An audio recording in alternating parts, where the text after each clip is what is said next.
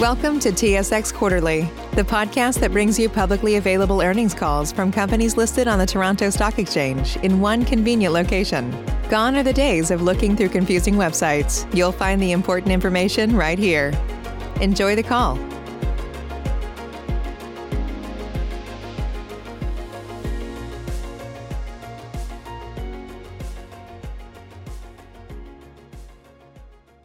Good morning, ladies and gentlemen. Welcome to Village Farms International's second quarter 2020 financial results conference call. Yesterday, Village Farms issued a news release reporting its financial results for the second quarter ended June 30th, 2020. That news release, along with the company's financial statements, are available on the company's website at villagefarms.com under the Investors heading. Please note that today's call is being broadcast live over the Internet and will be archived for replay both by telephone and via the Internet, beginning approximately 1 hour following the completion of today's call. Details of how to access the replays are available in yesterday's news release. Before we begin, let me remind you that forward-looking statements may be made today, during or after the formal part of this conference call. Certain material assumptions were applied in providing these statements, many of which are beyond our control. These statements are subject to a number of risks and uncertainties that could cause actual results to differ materially from those expressed or implied in forward-looking statements. A summary of these underlying assumptions, risks, and uncertainties is contained in the company's various securities filings with the SEC and Canadian regulators, including its Form 10-K MD&A for the year ended December 31st, 2019, and the 10-Q for the quarter ended June 30th, 2020, which are available on EDGAR. These forward-looking statements are made as of today's date, and except as required by applicable securities law, we undertake no obligation to publicly update or revise any such statements. I'd now like to turn the conference over to Michael DeGilio, Chief Executive Officer of Village Farms International. Please go ahead, Mr. DeGilio.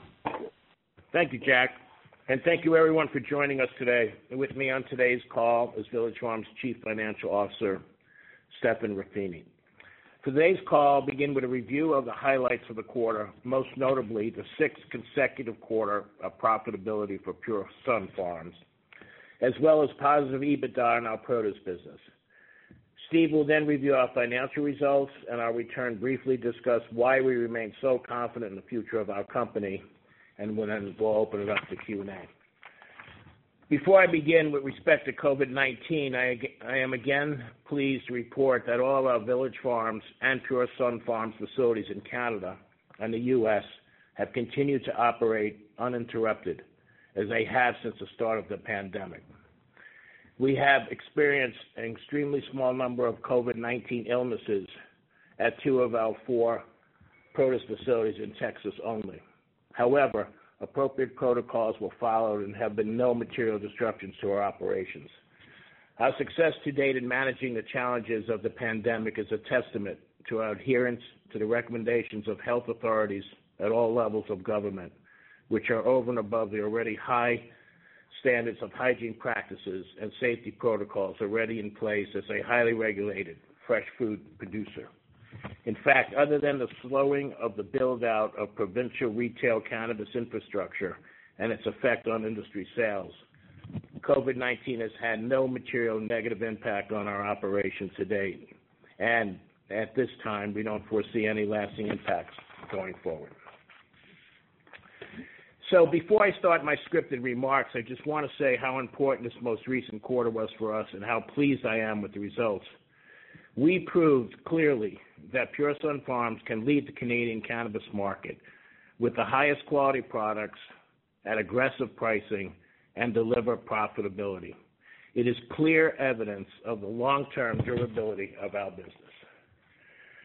Now, on to the highlights for the quarter, starting with Pure Sunfarms, of which I remind you we own just under 59% as of the beginning of the second quarter.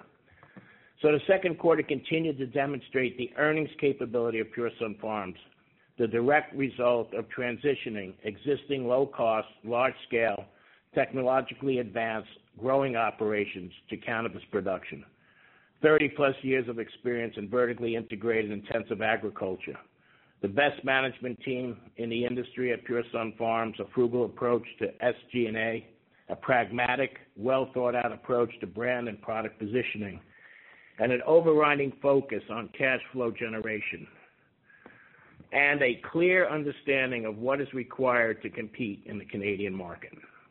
In Q2, we generated our 6th consecutive quarter of positive net income and our 7th consecutive quarter of positive EBITDA. That's every quarter since we started shipping cannabis at scale, which was back in Q4 of 2018. And we achieved this while transitioning from selling entirely into the wholesale market to now predominantly branded retail sales. All-in cost of production per gram for Q2, and I will once again emphasize that this includes depreciation and also includes packaging logistics. Its all-in cost was 84 cents Canadian dollars per gram. This brings Pure Sunfarms' average all-in cost per gram for the last 4 quarters to 80 cents Canadian. While we are obviously pleased to continue to lead all Canadian public greenhouse and indoor producers in this important metric, most by a fairly wide margin, we are also confident that we can still bring this number down further as we continue to refine and enhance our operations, and especially as we bring our own extraction operations online, grow new strains, and further hone our growing techniques. The ability to grow high-quality cannabis at an industry-leading cost is clearly a competitive advantage for Pure Sunfarms, providing significant pricing power while still generating profitability. I want to mention here that we are currently evaluating if we're going to continue to provide cost of goods sold on a per-gram basis going forward. It has never been to our advantage competitively to have this number in the public domain. We do not provide it for our produce business for this very reason. Having established ourselves as a low-cost leader and with a proven track record, we are of the mind that gross margin, net income, and EBITDA figures going forward should suffice as a measure of our operational performance. At the top line, retail branded sales for Q2 were slightly up on a dollar basis from the first quarter of this year. However, sales volume increased 89% from Q1. As we ramped up the introduction of our large format value products, which I will discuss more in a moment, it is important to note that we still generated a 33% gross margin in Q2, even with our aggressive pricing strategy and the shift in sales mix to a high proportion of large format product. This is a very, very important takeaway in this quarter. And we also demonstrated with this aggressive pricing, again, because we must compete with the illicit trade, we can impact the market. We are seeing this momentum continue with a solid start to Q3. I will note that July was a record month for sales of Pure Sunfarms products by the Ontario, Alberta, and British Columbia provincial boards to their retailers and through their own websites. Wholesale sales, as expected, were down sequentially from the outside levels in Q1, which included some large non-monetary sales to extractors in which we exchanged flower for distillate. We are seeing an uptick in sales activity to other licensed producers. We believe this to be a result of the continuing challenges that some of our other producers are having around growing quality cannabis at scale and at a viable cost of production. We mentioned previously that one of our corporate goals is to attain 20% market share of the Canadian market while providing 35% of the cannabis supply. And I'll note again that when comparing Pure Sunfarms' Q2 results to those of last year, the entirety of Q2 2019 sales were wholesale sales, no retail, prior to the receipt of our license to sell directly to provincial boards and enter the retail market. Recall that this was a wholesale market pricing was at its peak, shortage of product at that time, in the neighborhood of 3 times current wholesale spot price. That was just 1 year ago. That said, in the current wholesale environment, we are seeing the buyers will pay for the right product and high product. So ahead, notwithstanding any additional impact from the COVID pandemic that may have on the broader market, we expect a second half to the year for Pure Sunfarms, with a number of potential growth drivers. Those drivers being, first, legal cannabis market all continues to grow, now at a run rate above $2.0 billion, more than 1.5 times where it was just a year ago. This will be increasingly supplemented by conversion of illicit market consumers as price, quality, safety product, selection and access through more retail stores in the legal market continues to improve. It's worth noting here that the OCS reported that in the fourth quarter of 2019, more than 80% of cannabis consumed in Ontario was still purchased in the illicit market. That's more than 80% just months ago. This proves an excellent reference point for the size of the opportunity, especially for those who have a leading share in the legal market. We have made it for one of our clear priorities since launching retail to lead the conversion of traditional users into the legal market. We believe this is ultimately how the majority of traditional users want to purchase, provided they can find easy access to quality products at an attractive price point. Secondly, we are seeing momentum in a number of bricks and mortar retail stores across Canada, especially in Ontario. Obviously, this will benefit many suppliers, but clearly, Pure Sunfarms stands to benefit disproportionately, given the strength of its market share, again, especially in Ontario.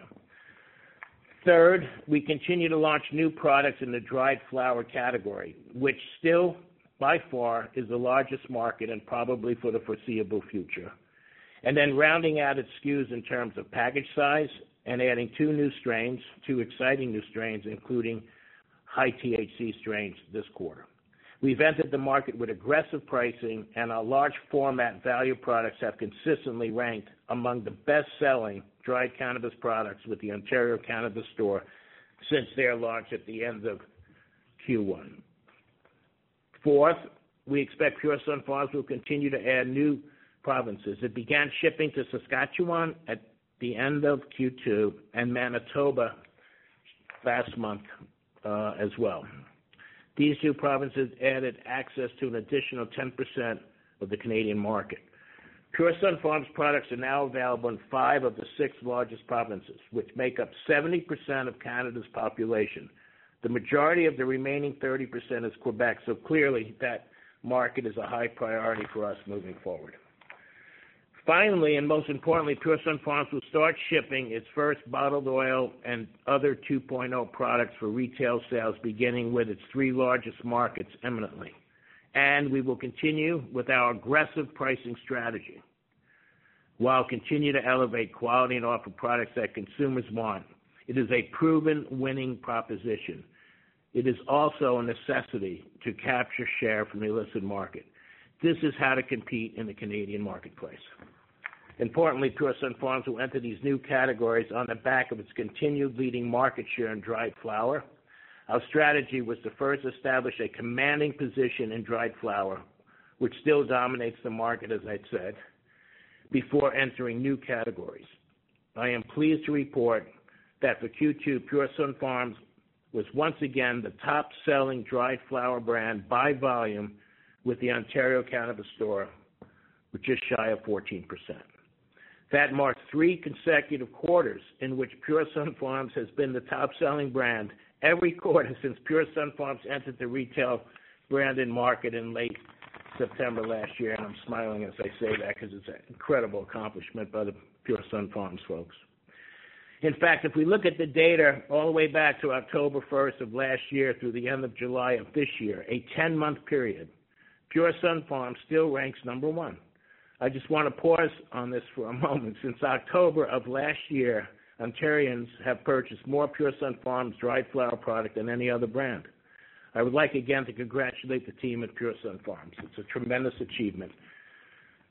So, amidst a rapidly evolving market with a continuous stream of new product introductions, Pure Sunfarms has consistently had products in the number 1, number 2, or number 3 spots for dried flower, often having multiple products among the 5 best-selling products. It's worth noting that Pure Sunfarms has achieved this with no major promotional expenditures, no celebrity partnerships or endorsements, no media hype, just great brand positioning executed by second-to-none management team. It's one of the reasons SG&A remains low. As I have discussed many times, this is a direct result of Pure Sunfarms' strategy, high-quality products that consumers want at an attractive price. And I will add that we weren't all surprised when a recent survey found that more Canadians believe the best cannabis is grown in British Columbia than any other place in Canada, and in fact is world-renowned. It isn't folklore. As growers, we know that BC is hands down the best location to grow cannabis in Canada, and that matters to the quality of the product. Selecting the best growing region is critically important. Like Bordeaux in France and Napa in California, geographical location for growing matters. It's not about the location you have, it's about having the right location. As I've discussed on past calls, we don't get the same level of sales detail for the other provinces in which we sell, but based on the data we do have, we continue to see strong brand and product performance in Alberta and BC, which we've just recently started shipping to both provinces. The biggest challenge right now for Pure Sunfarms, as it is for all suppliers, is that there are simply too many producers in the market for the size of the legal market, upwards of 50 in some provinces, and there appears to be an interest on the part of the provincial boards, at least in the short term, to spread their budgets around. That said, the market is steadily growing, and the supplier landscape will shake out. It has to. There are too many producers that simply don't have a durable business model. Too many producers that are not able to grow quality or grow at a viable cost, and too many producers are consuming their balance sheets quarter after quarter, year after year. In the interim, we have temporarily scaled back production at Delta 3 to better align our output with sales for the next term. With 16 grow rooms in Delta 3, we have the flexibility to easily and quickly adjust product volumes, as well as products we are growing. We are focused on cash flow generation and therefore how much we can sell, not how much we can grow. Recall that Pure Sunfarms' goal is to capture at least 20% of the dried flower market in Canada over the long term. A level was achieved that we actually achieved in the month of April in Ontario. And we remain confident that as the Canadian industry moves beyond its startup phase and operates as a mature, efficient market, this goal is well within reach. Our industry-leading greenhouse cultivation costs will continue to be a significant advantage in support of further market share growth in the legal market, and of critical importance, capturing meaningful share from the illicit market. Competing directly with the illicit market is what will truly drive sales. It is the key near-term strategy for Pure Sunfarms, and the tactics to achieve this are in place, working, and validated. Again, this positions us very well for the launch of our bottled oil and 2.0 products in the very near term.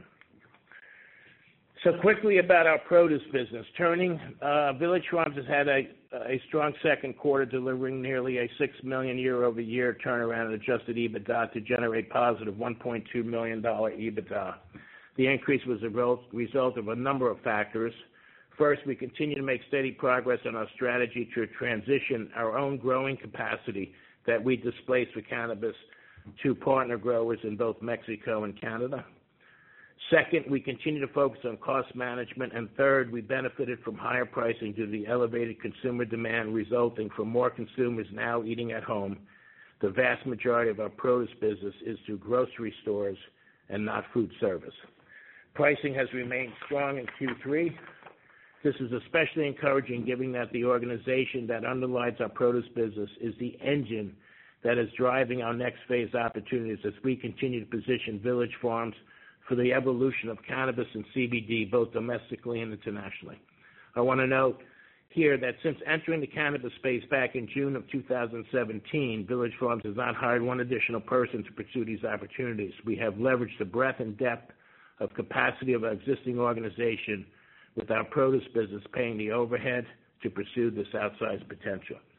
It really underscores who Village Farms is at its core, a vertically integrated company that continues to produce high-return agricultural-based products. So going on quickly to the U.S. CBD and cannabis. In the U.S., we continually closely watch and are active in the regulatory developments around CBD. We are somewhat encouraged by the FDA's recent comments about providing a clearer regulatory framework around the use of CBD in products, as well as the prospects for federal legalized high-THC cannabis in the USA. With one of the largest greenhouse footprints in North America, we can move instantly on either of these markets and already having a head start on a conversion of our Permian Basin facility. We intend to be a major force in the U.S. market.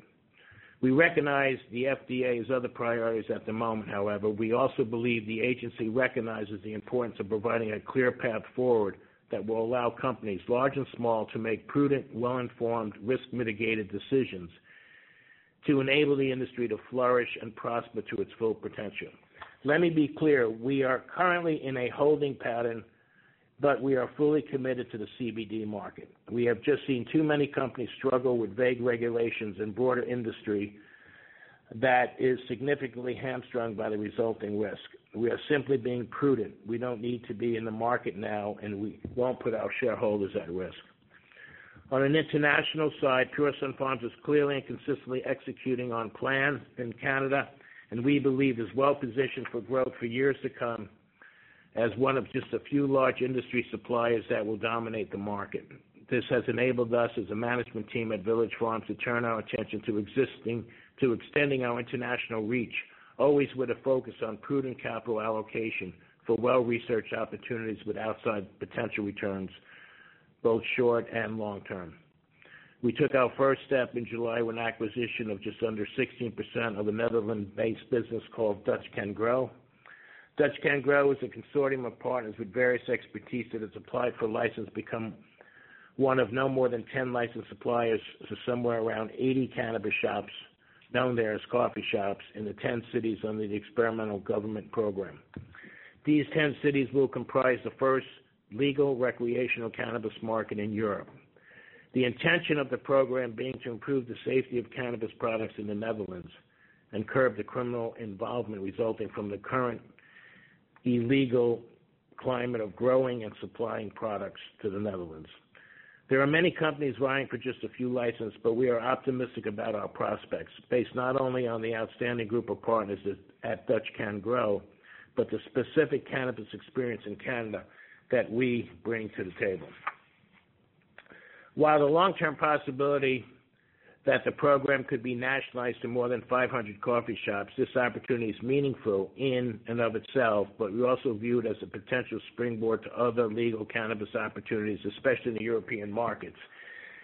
And, obviously we realize these are long-term decisions, and we're excited about that. Some of these markets may take years to develop, but it's important that we stick a flag in the ground now, and that's what we're doing. And then also, we recently acquired 6.6% of Australian-based Altium International, which is one of Asia-Pacific's leading young new CBD platforms with high-THC cannabis opportunities in Australia and New Zealand, with the option to increase our ownership. Altium is pursuing the Asia-Pacific market via 3 channels: proprietary consumer brands, commercial CBD ingredients for foods, beverages, cosmetics, and other consumer packaged goods, and educational experimental retail stores for both Altium's own and partner products.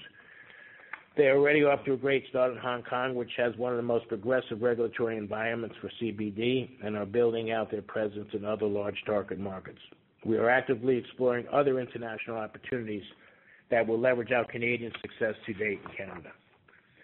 And I do want to take this opportunity to remind you that our Village Farms International Farm, 2.6 million square foot Delta 1 facility adjacent to the Pure Sunfarms greenhouse facility, is available to transition to CBD or high THC cannabis for export, should Pure Sunfarms choose not to exercise its option on that facility prior to the expiration in September 2021. I'd like to turn the call over to Steve, and he'll take us through the results, financial results in summary. Steve? Thanks, Mike. I will review some headline figures from our Q2 results by business line. First, produce, while not the business line that most want to talk about, is our historical business and base business as we move into a new agricultural U.S.-based CPG business line. Our top line Q2 produce sales increased year-on-year by 15% in U.S. dollars to $47.6 million from $41.3 million, with cost of goods sold relatively flat year-on-year, resulting in an improvement in our gross margin of $6.5 million from 2019, providing a gross margin percentage of 7.4% in the second quarter of 2020 versus a negative gross margin in the second quarter of 2019 of 7.2%. Historically, Q2 has been a tough quarter for our produce business due to the dynamics of the North American tomato supply business, as all U.S., Canadian, and Mexican greenhouse producers are producing in this 3-month period. Basic economics presides. Higher supply and a relatively flat year-round demand business results in historical challenging market pricing in the spring and early summer months, year in and year out. But historical dynamics, like many things in 2020, have been turned on their head, in our case, to the positive. We are experiencing increased demand consumption from our retail customers, who, as Mike mentioned, are big box grocery store, national grocery store chains, as most people are staying at home and eating at home, while tomato supply around the world has its own issue with its own virus, which is resulting in lower tomato supplies. So basic economic 101 is occurring. Increased pricing. Year on year, our Q2 2020 average tomato pricing increased 39% from our average price in 2019. The increase in pricing was even more prevalent in our large commodity tomatoes, beefsteak, and TOV, as we have seen an increase in consumption in larger tomatoes since the outbreak of coronavirus, a reversal of the consumer trend over the last few years to smaller, higher-priced, more flavorful tomatoes. We're forecasting a continuation of strong year-on-year pricing, resulting in positive EBITDA and cash flow from our produce business, which is bearing all the public company costs of Village Farms for the remainder of 2020. Now to the headline cannabis business. For the new investors, our cannabis business today, our cannabis business is solely through our Canadian joint venture, Pure Sunfarms. While Village Farms owns 58.7% of Pure Sunfarms, we cannot consolidate it as we do not control it. As such, its Pure Sunfarms financial results only show up in the Village Farms statutory results as a one-line item in our income statement and a one-line item on our balance sheet. We do show the full Pure Sunfarms balance sheet and income statement for the quarter and the 6 months ended June 30th in U.S. dollars in our financial footnotes, which are available in our 10-Q, which was filed last night, which was published as of this morning. Pure Sunfarms saw a substantial decrease in sales margin and EBITDA in Q2 2020 when compared to Q2 2019.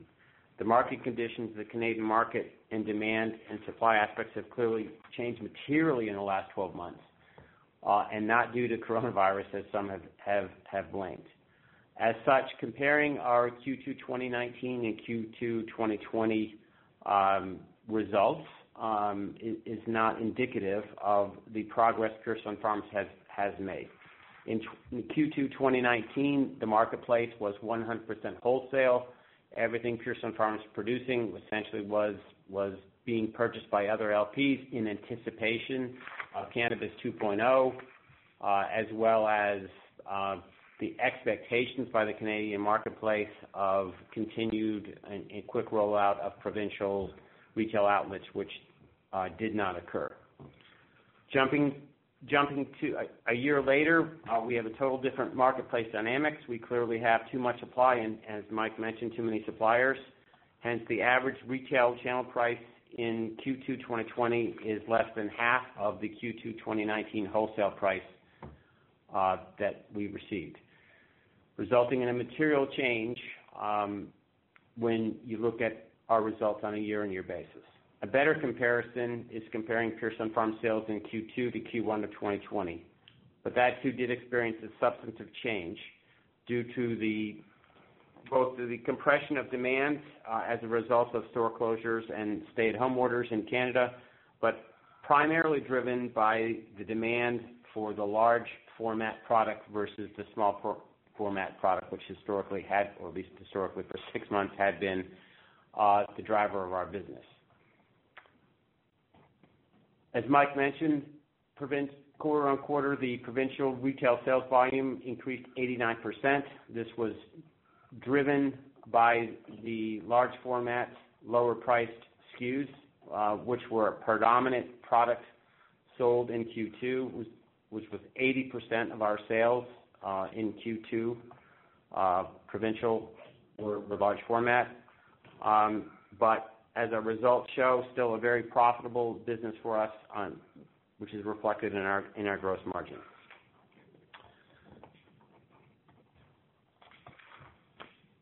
As Mike has mentioned, with respect to our cost per gram metric, which is not an industry standard by any form of the imagination, we did provide that this quarter, but as Mike mentioned, we probably will stop providing that as it's not a great comparison.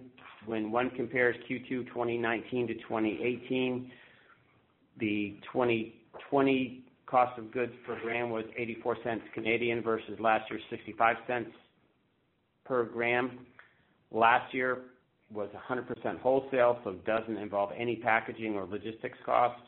In 2020, with predominantly most of our volume going to retail, which will probably be the case from now going forward, our cost of goods sold will reflect packaging, logistics, as well as increased post-harvest labor involved with handling and treating the post-harvest flower and trim, which will become more prevalent as we enter Cannabis 2.0 in the third quarter.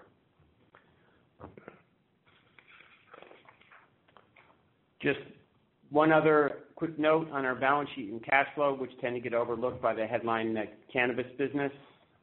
For the 6 months ended June 30, 2020, Village Farms had positive cash flow from operations of $2 million versus a $9 million cash outflow for the 6 months ended 2019, an impressive $11 million turnaround. Village Farms is sustaining itself from its produce business. We're not diluting our shareholders or raising cash just for the sake of supporting ourselves. We were able to fund the 2 acquisitions, two investments, as Mike mentioned, in Holland and Asia from our produce cash flow. And we look forward to a continued strong final 6 months of the year. With that, I'll turn it back over to Mike. Thank you, Steve. So we are now at a place where we can really see the future of Village Farms coming into focus. We are realizing our vision to become a highly profitable, plant-based consumer packaged goods company, leveraging our decades of experience in large-scale, low-cost, intensive agriculture, and our vast organizational capabilities as a vertically integrated supplier to the North American major grocers and big box retailers for emerging, for new, and high-value opportunities. At Pure Sunfarms, our plan does not change from day one. Lead the industry as a low-cost producer of quality product. Establish and grow a leading market share in dried cannabis. Leverage that brand performance for other large product categories, and do it with consistent profitability. We look forward to watching Pure Sunfarms build on its success with the imminent launch of its Cannabis 2.0 products, and the Canadian industry still continues to grow. We are at the leading edge of the global cannabis frontier, and this is a massive opportunity, and we are proud to already be one of the most successful companies in the world in this new industry, but also excited about our many future opportunities at home and abroad, in CBD and in cannabis, and that will drive shareholder value in the near term, midterm, and longer term. And I just want to reiterate my opening comments about how pleased I am with the Q2 results. They clearly show the earnings power of Pure Sunfarms and how this part of our business will continue to deliver value for our shareholders. We pushed the envelope on pricing in the second quarter to demonstrate that we can compete with the illicit trade day in and day out and be profitable. That is a huge demonstration. And with that, we will take any questions that you may have. Certainly. At this time, if you'd like to ask a question, please press star one. Aaron Gray with Alliance Global Partners, your line is open. Hi, good morning, and thanks for the questions. I guess, first one for me, and also congrats on another, quarter of profitability for Pure Sunfarms. But, first one for me, as we look at the top line on the retail side specifically, you mentioned, still doing well in Ontario with 14% market share, still in the early days of Alberta and BC, but specifically with those two provinces, you mentioned, a lot of competition and competitors there. So just wondering if you could give some color in terms of how much that's kind of impacted the repurchase rates there. And if it's kind of going to take some of the shakeout before you see more meaningful contribution from, those two provinces, or just any color there in terms of how we should expect kind of ramp up in those two provinces to come. Thanks. Well, you can't forget that the second quarter was an interesting quarter because of the pandemic. What happened towards the end of the first quarter, February, and clearly March, there was a huge purchase at the provincial levels. A lot of pantry hoarding was going on. And that's had an impact sort of at the beginning of the second quarter, especially April. So, so when we look at the second quarter, there were a lot of things that were impacted due to the coronavirus, and it started to smooth out, halfway through the second quarter. But remember that, we didn't really, in March is when we launched in BC with our large format, and we actually launched in the OCS on 4/20 in April, so tied to that date, and then Alberta followed. So a lot of our impact really started as far as sales increases towards at the middle to the end of the second quarter. And now going forward, this will be the first full quarter that Alberta and Saskatchewan are on. Our large format is in all those provinces, and I think we'll demonstrate that traction in the third quarter going forward. Okay, great. Thanks. That's super helpful. And then if I could just ask one more on the gross margin side, certainly makes sense how we saw some pressure sequentially as you rolled out your value formats. But a couple of things here, as we think about, more value offerings coming online, and then also potentially 2.0 products, and then also it seems like you have some opportunity on the cost per gram side, how to kind of think about the puts and takes there in terms of the gross margin evolution over the next couple of quarters. Thanks. Well, I think this will be the lowest, I think the second quarter. Look, we pushed the envelope in the second quarter, and because at the end of the day, we've always said that for us, it's about cannibalizing the illicit trade. That is the market as we see it, and whether it's dried flower or vapes, which we'll soon be launching, we have to go through the cards we're dealt with in Canada, and the Canadian market is very different than any other market. All these international markets will have uniqueness to them. So Canada is very different from the U.S. The cards we're dealt with in Canada are that one, as I've said many times before, we have to pay a huge amount of taxes. Our taxes for our licenses, which is based on revenues, will slowly in the next 6 months be close to $500,000 a month. We pay $1 a gram excise tax. There has to be a strong margin for the provincial boards to make, and then we have to make our margins and be profitable. And the second quarter demonstrated that if we're going to take the market share from the illicit trade, which is clearly, as I mentioned, 80-90% of the existing market, we have to compete with that. In the U.S., that's not the case. Less and less, the illicit trade is less and less of a issue in the U.S. market, but it's clearly there in Canada. So whatever the gross margin came out, and we were very pleased that it came out north of 30%, which I think will be the very low end of the scale going forward. We demonstrated that we can survive, be profitable, be cash flow positive, and take market share. I mean, we were able, if the market moved 5 or 10% from the first to second quarter, we were able to increase our sales 90%.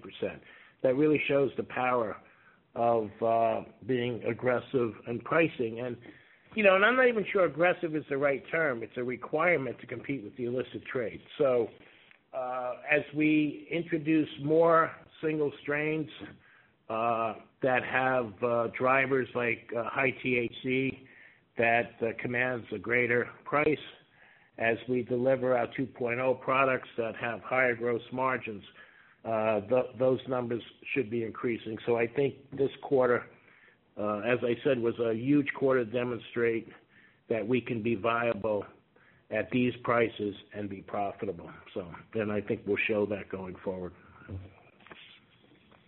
Thanks for that color. That's helpful, and I'll jump back in the queue. Andrew Partheniou with Stifel GMP, your line is open. Thanks for taking my questions. I wanted to touch on a little bit of the dynamic of the provincial boards, their purchasing and the stock levels. I mean, you guys are obviously doing exceptionally well with sell-through, with the stat that you mentioned, PSF being the best brand in Ontario. But anecdotally, I've seen at times that your product is out of stock. Could you maybe touch a little bit on that, provide a little bit of extra color with regards to inventory levels? I'm wondering, if the provinces kind of increase their repurchasing of your product, given it's so popular, that your sales could, especially in this quarter, have been significantly higher. Yeah, I mean, this is Steve. Thanks for the question, Andrew. It's a continuing issue. Obviously, we see that. Pure Sunfarms sees that. To some extent, these provincial buyers are, let's say, not similar in behavior to what we deal with in the produce business, a commercially driven P&L manager buyer who's driven by P&L. These provincial buyers, Ontario as an example, have, I think, upwards of over 50 suppliers to flour, which is an incredible number of vendors. So to some extent, and Pure Sunfarms has been told this, that the provincial buyer has a certain dollar amount that he can buy, and they have been told in certain instances when something's out of stock that essentially it can't be reordered at this time because essentially the money for purchases has been spent. So to a large extent, obviously an out of stock is a lost sale. That's how we look at it. That's how Pure Sunfarms looks at it. But to some extent, as Mike has mentioned, the Canadian system is the Canadian system. It is one of the headwinds that all the LPs have to deal with. You're dealing with provincial buyers, not commercial buyers who are necessarily looking at, in the case of a produce buyer, dollars per square foot. That's just not how these provincial buyers are currently operating. That said, they have changed their behavior. Pure Sunfarms is seeing more frequent purchases from what occurred in early 2020 and late 2019, which was large purchases, and we wouldn't see any reorders for a month. Now we're seeing in places like Ontario weekly orders, which is helpful to Pure Sunfarms and allows it to restock those SKUs that are moving, and hopefully avoids overshipping SKUs that don't move. This is a consumer branded goods business at the end of the day. So new SKUs, as the case is with large format, can negatively impact existing sales of small format. That did occur. Yeah, and if I could add to that, I mean, we have to understand and be patient that this is a whole new nascent industry, and they're feeling their way too, and I think they're doing a great job in just early days here. So when you see SKUs that are selling well that are out of stock, it's just part of building a new base business for them as well. So thanks for that additional color. If I could ask one more, just on the expansion of your geographic distribution and adding new provinces. You touched a little bit on that on your prepared remarks, but maybe if you could just give a little bit more color on what exactly are you working on to penetrate additional markets? What's really the obstacles that you guys kind of face to turn on that new contract and win that shelf space? Well, I think the information we're receiving for the provincial from the provincial markets that we are in is that we're in a position of 1, 2, and 3 in terms of quantity being sold. So, we're very pleased with that. And as I mentioned in my remarks, the final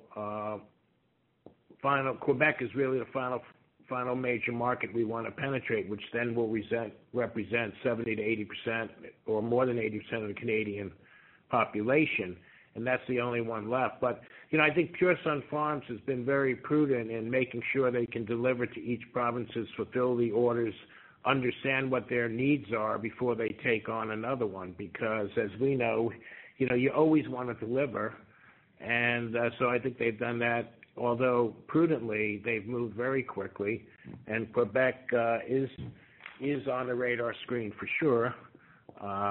And I think, God willing, that'll happen pretty soon, and then we'll be where we want to be, more or less.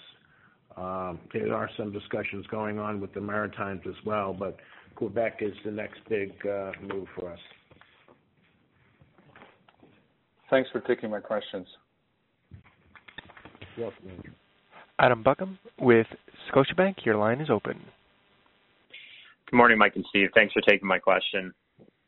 I wanted to dig a little deeper on pricing to start. So it sounds like from your comments, you expect to see overall pricing stabilize to an extent moving forward at PSF. So I guess my question is, with where PSF now and the product portfolio is now, do you believe that there's any need in the near term for price adjustments to maintain our gross share, or do you see the current setup that's hard to match by the market? Yeah, I think yes to both. I think we don't spend a lot of time really looking at the competition. We just are driving our business model forward. And again, we see competing with the illicit trade and understanding that's the industry, that's the market that we have to understand and compete against. Now, if others can't compete at that level, that's their issue, not ours. But that's where we're going. And this, as I said, this was a demonstration that we can compete day in and day out against the illicit trade, while we have all these other cards we have to deal with in terms of the dollar excise tax and the ability, we don't have any ability to use the tools that the illicit trade may in terms of biologicals or pesticides and so on. And it's almost like growing, as I've mentioned in the past, with one arm and leg tied behind your back. But those are the cards we're dealt with. That is the market in Canada, and we have to learn to compete, and I think they're doing it very well. So with pricing, yeah, they kind of went to the mat here, and that's why I'm really excited about it, because going to the mat and generating north of 30%, which, 30 to 50% for a traditional mature CPG business, I mean, that's probably a sweet spot, and this is sort of the low end of that. But I don't see that we have to deliver pricing any lower to compete. We've demonstrated that. The 90% increase in volume sold supported that we're at that sweet spot. So I think now the introductions of single strains and H2O products, Health Canada, the vape pens and everything else we're delivering will be at higher margins, and our average margin will come up. So I think this is sort of the bottom of that range. And not to be redundant, but it shows where we compete, and that gives us a lot of confidence in the sustainability and durability of our business model. Those are great comments, thanks.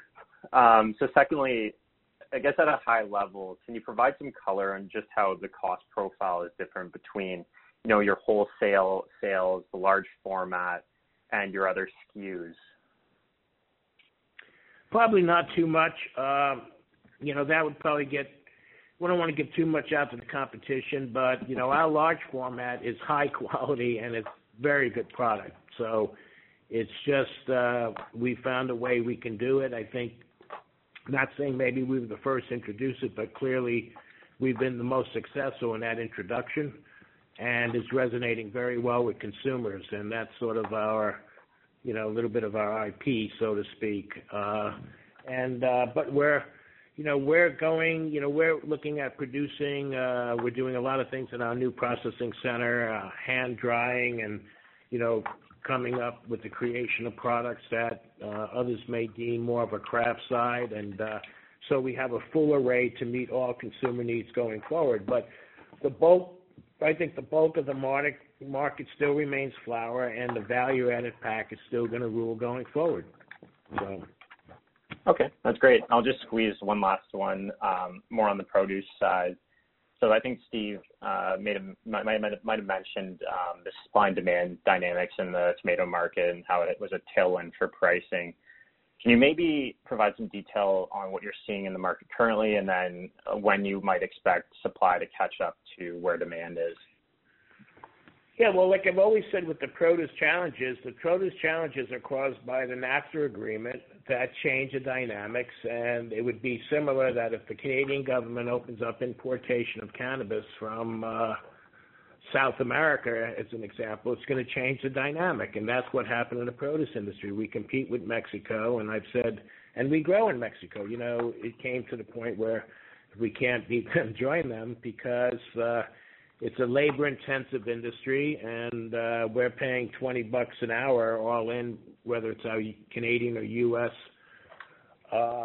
Assets, and that includes, of course, benefits and all. And Mexico is still more or less at $6 per day for agricultural wage. So, so I think with the pandemic, what's happened is obviously people aren't eating out. As I said in my remarks, 90+% of our sales are to retail food chains, not food service, which has taken a huge hit due to nobody eating out. So we were fortunate there. And people are eating at home more. It's driving greater fresh food sales.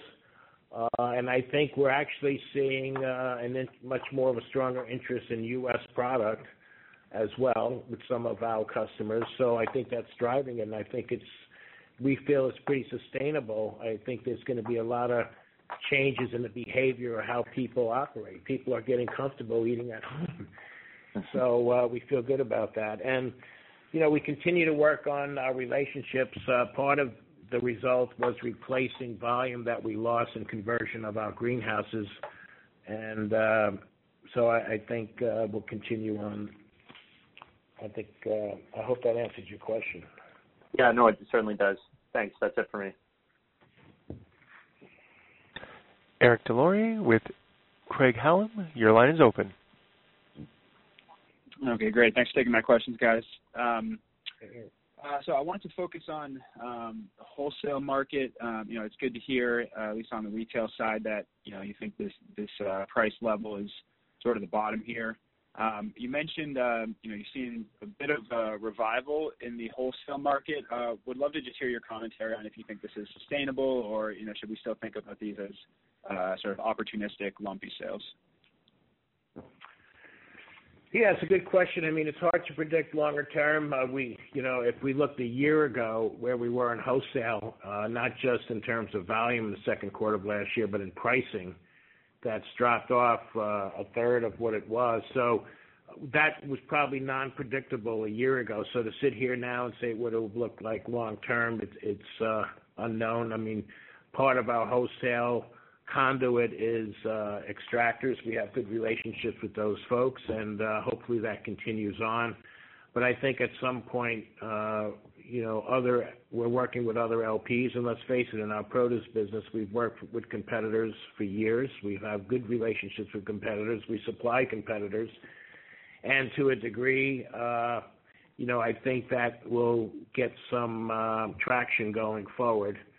So I don't necessarily see it growing exponentially, but I think it's going to come back from where it was in, the fourth quarter. That was pretty non-existent.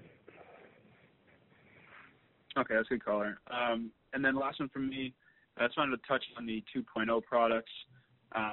We've seen kind of some hit and miss results in the market. Vapes seem to be doing better than oils or soft gels, for example. Just kind of wondering what your guys' takeaway has been seeing competitors in the market.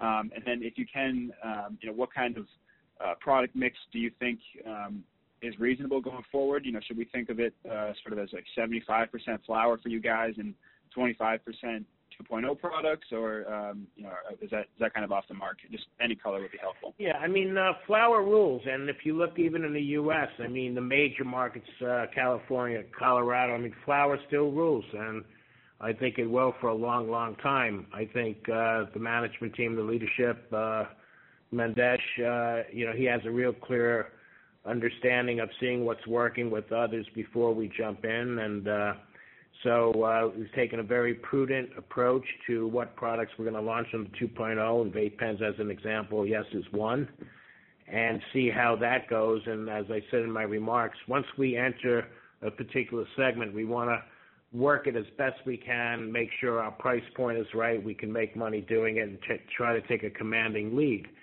And I think, that's on the horizon, and that and oil, and probably not much more in the foreseeable short term till we make sure we can deliver those benefits and excel there. But I think, when you look at the other markets, confectionery and beverage, they're still very, very small markets, and they still have to be proven out, see what the consumer preferences are going forward. So we're going to be prudent before we jump into those.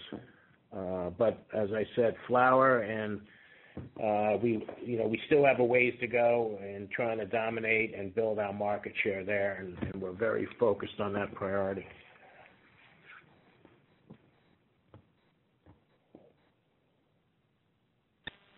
Rahul Sarugaser with Raymond James, your line is open. Morning, Mike and Steve. Thanks so much for taking my questions, and congrats again on your EBITDA streak. It's definitely to be commended. So I guess my first question is a bit more of a macro question. We're seeing the market, as a whole growing, and in terms of dollar amount. But that said, of course, now we're also seeing incumbents, including yourselves, with relatively flat revenue quarter to quarter. So, are you able to sort of comment on this dynamic? What do you think is driving it, and do you think that it's something that will adjust over time as the market matures? I definitely think it will. The second quarter was a crazy quarter. It's almost like we're forgetting the impact of the pandemic and in the consumers' minds in March and April. That was just, 60 days ago, 90 days ago. So if you remember when we reported and the other LPs reported, it was a very unstable time. It was hard to predict. We weren't sure if the infrastructure rollouts by the provinces like Ontario would slow. People were staying at home. So it's really hard to look at what's happened there. So I think when, we're already into the third quarter, and I can tell you in the third quarter we're seeing, much more stabilization, and we're seeing growth. So I don't think the second quarter is probably indicative of where the market is going. And that's why I'm really pleased with it, because, we went through that and we got through it in a very strong way. And I think we've actually said that we see growth in the third and fourth quarter continuing, not just because of the launch of our new products and new strains, but increasing market share and further penetrating and cannibalizing illicit trade. Yeah. Great. So on a macro level, I think, I feel very optimistic about it. Right. That's really helpful. And then just one follow-up question. You identified Quebec as the next vanguard province to penetrate. We recognize that HEXO has a quote unquote preferred supplier position in the market, whether artificial or not.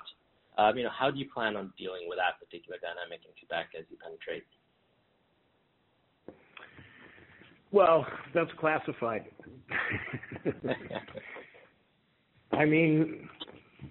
Let's just see what the results are going forward, Raul. Okay. Great. And then just very quickly, I'll just squeeze in a quick question about international. So obviously there is the Dutch Can Grow and then the deal in Asia. So, how do you see your broader international strategy rolling out and committing capital to this sort of outsized long-term opportunity?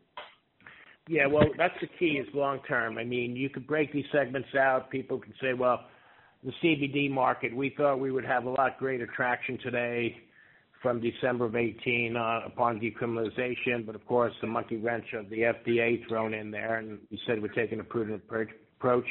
But we're very committed, and we see that as a huge, very exciting market that we definitely want to be a major force in, whether we build it, buy it, or work with partners in that market. But we want to stay a little bit on the sidelines till there's clarity from the FDA. We just think it's prudent right now. So that said,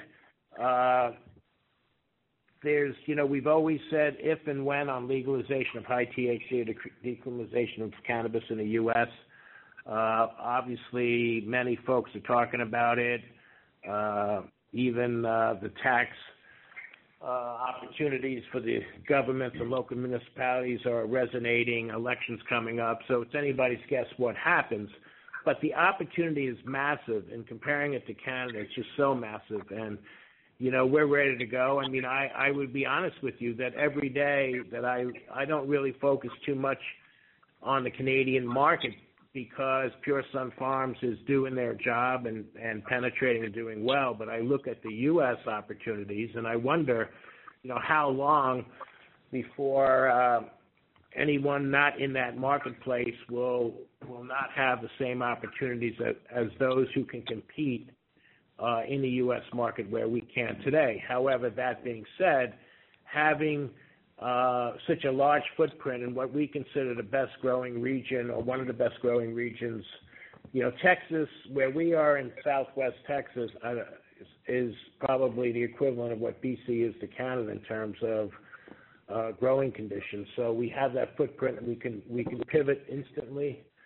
And maybe we'll go that alone. Maybe we'll do it in partnership with others down the road. But that's a massive opportunity. But in the meantime, we're just not going to rest on our laurels. So we're looking at opportunities internationally. And I'll tell you about the Dutch Can Grow. What's so exciting about that is it just shows a movement of a specific European nation that has been very, very myopic on legalization of cannabis for decades, starting to show the trends of loosening up on the old mentality that cannabis cannot be legalized. And that's exciting for us because that's one of many countries in the EU.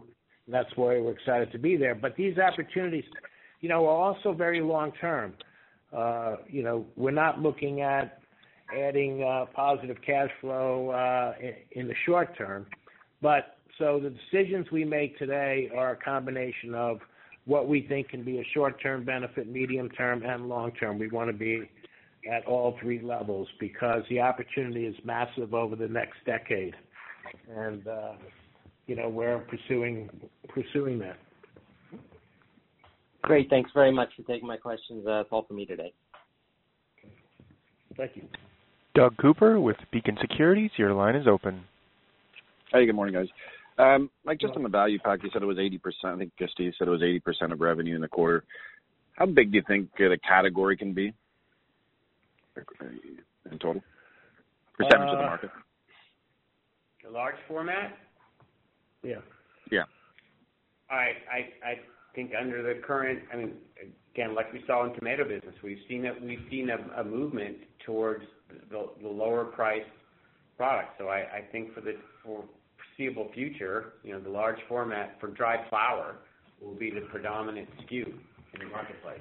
Yeah, if we even look at our numbers, like March, when we just started to launch it, that small format was greater than 50%, and we were at about 40% on large. That jumped to 60 in April, 76 in May, 86 in June. So in the second quarter, it really went from almost non-existent in the first quarter to 78% as compared, and small being 20. So I think that can give you an indication. Now, when we launch new SKUs, it may change, but I think a 70-30, 60-40, 80-20 is clearly possible. So the large value pack priced at I think when you break it down, $3.50 a gram for a retailer for a retail price. Price point seems to be great for the consumer. Would you put that same price point in a smaller package? Is that part of the SK new SKUs you're coming out with? Not necessarily. I think we have to be attractive there as well, but maybe not to the extent of the large format. Your packaging costs and all that stuff, handling costs on the smaller format, it's substantially higher than it is on the large format. So you can't do that in the same value that you can on the large format. That's the beauty of the large format to the consumer, right? Yeah, so when you really look at where we are, maybe because of a number of reasons, but in June at 86% large format versus small, that really drove the margin down, but still north of 30%, which I think is pretty incredible. So as we introduce more products and our volume goes up, even if the large format remains a very large percentage with increasing sales, we feel very confident our gross margins will increase, even if we maintain that low aggressive pricing rather on the large format. And part of the impetus for that, Doug, was going to retail in BC at the black market price of $99 per ounce. That was the focus of the Pure Sunfarms management team. They wanted to go to market at the black market price. You touched on that gross margin. You think potentially can move higher as you progress throughout the year and into next year. Steve, can you just talk to us about the accounting for 2.0 products, considering I think you've said in the past that, in one sense, trim is garbage from an accounting perspective. So what would be how does the accounting work on that product line? Well, for us, again, as I said, the cost per gram is a non-industry standard, so I know you and others are trying to track that metric, and I asked the question, well, does that include trim or not in the denominator of production? We do not. Pure Sunfarms does not include trim, because ultimately we're in the business of growing flower and using the flower, but trim is used and utilized in Cannabis 2.0 product, being vape pens, etc. Obviously, the cannabinoid content of trim is the same as it is with number one flower. So for Pure Sunfarms, I can't speak to anyone else. For Pure Sunfarms, Cannabis 2.0 will be helpful in our gross margin because we value the trim at zero on our accounting books. So that'll improve the margin of Cannabis 2.0. So that input, the percentage of trim in the Cannabis 2.0 product is zero cost. Yeah, and also, Doug, I want to add to something. I have some numbers, just looking at where we're headed in sort of July is where the large format was 80% of the volume in Q2, it sort of dropped to 60% in July, and even down to 45-50 initially in August. So, it's going to be interesting to see if a big driver of that was also tied to the pandemic as well. And we'll get some more color on that over the next quarter or two to see how it averages out. So I think it's still too early to say specifically what that split will be. Okay.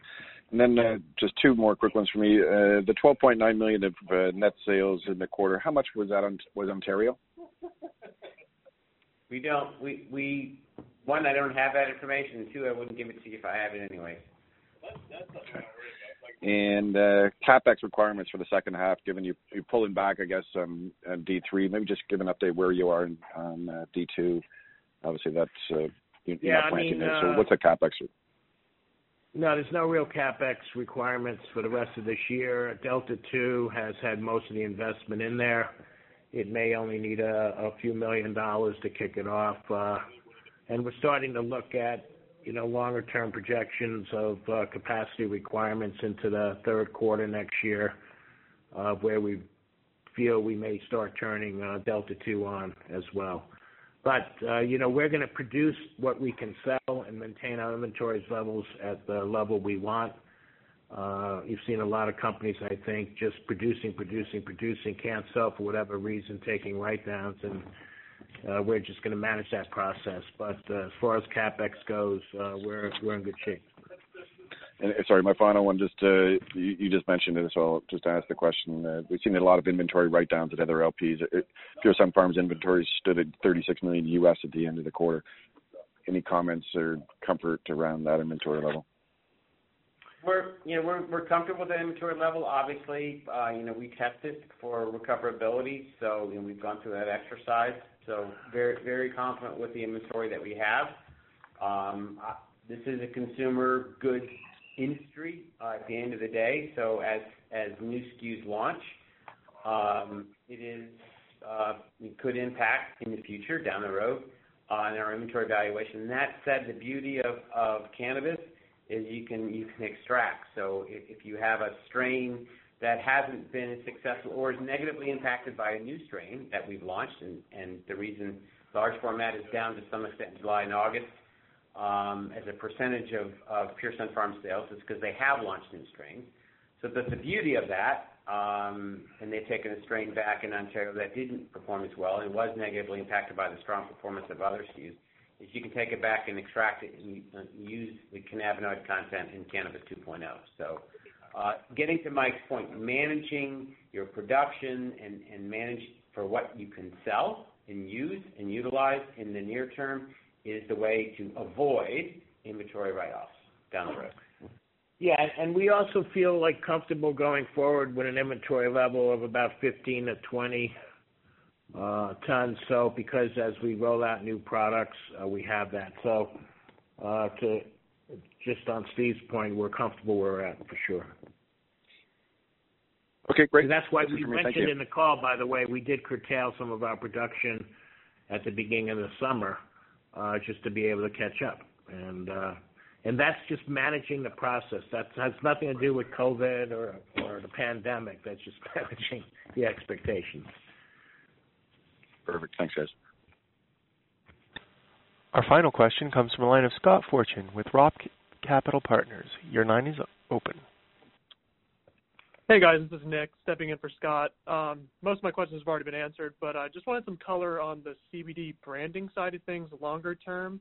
How are you guys thinking about building your CBD brand globally in the U.S. ahead of any sort of FDA movement? You mentioned being on hold here, but any color in terms of brand strategy would be helpful. Thanks. Yeah, I mean, it's we just don't want to take any risks there, but we have a program. We're looking at products that are not being scrutinized by the FDA and deciding if we want to develop. We're still sitting on very viable, high-quality biomass. And we're looking at other opportunities with other companies. So I think, I can't say, Scott, at this point we're going to move forward because we just want to be clear with what the FDA's guidelines are going to be. And we felt a little more confident in recent weeks. Hopefully after the election, things get focused on it. And so really looking at 2021 to sort of get back on course. Great. That's it for me. Thanks, guys. Thanks, Nick. Okay, I just want to thank everybody for joining us today. I hope we provided clarity. I personally am very, very excited about where we stand today and what we've demonstrated. Now we're clear that our foundation for our business model is solid, and we can build upon that going forward and then start to look at other opportunities both domestically and internationally. So we're excited. We look forward to reporting the next quarter, and we want to thank everyone for participating today and look forward to speaking to you again. This concludes the Village Farms International's second quarter 2020 financial results call. Thank you for your participation. You may now disconnect.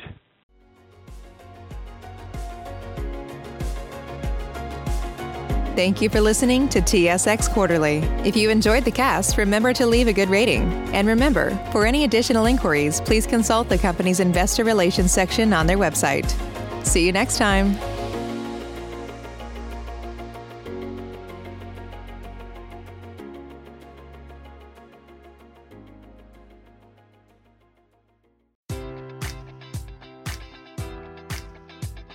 Enjoy all your favorite sports like never before at BetMGM. Sign up using code Buckeye and receive up to $1,500 back in bonus bets if you don't win your first bet. When you register with BetMGM, you'll get instant access to a variety of parlay selection features, live betting options, and the best daily promotions in the business. And with BetMGM at your fingertips, every play and every game matters more than ever. Place your money line, prop, or parlay bets with the king of sportsbooks today. Sign up using code Buckeye and receive up to $1,500 back in bonus bets if you don't win your first bet.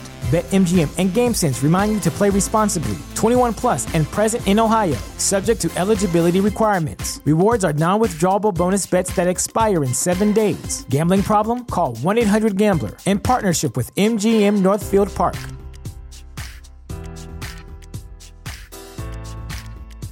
Sick of being upsold at gyms? My guy, you're currently a base member? For $90 more, I can upgrade you to our Shred membership. For $130 more, you'll be a Swole member. And for just $300 more, you'll reach Sweat Platinum. At Planet Fitness, you'll get energy without the upsell. Never pushy, always free fitness training and equipment for every workout. It's fitness that fits your budget. Join Planet Fitness for just $1 down and $10 a month. Cancel anytime. Deal ends Friday, May 10th. See Home Club for details.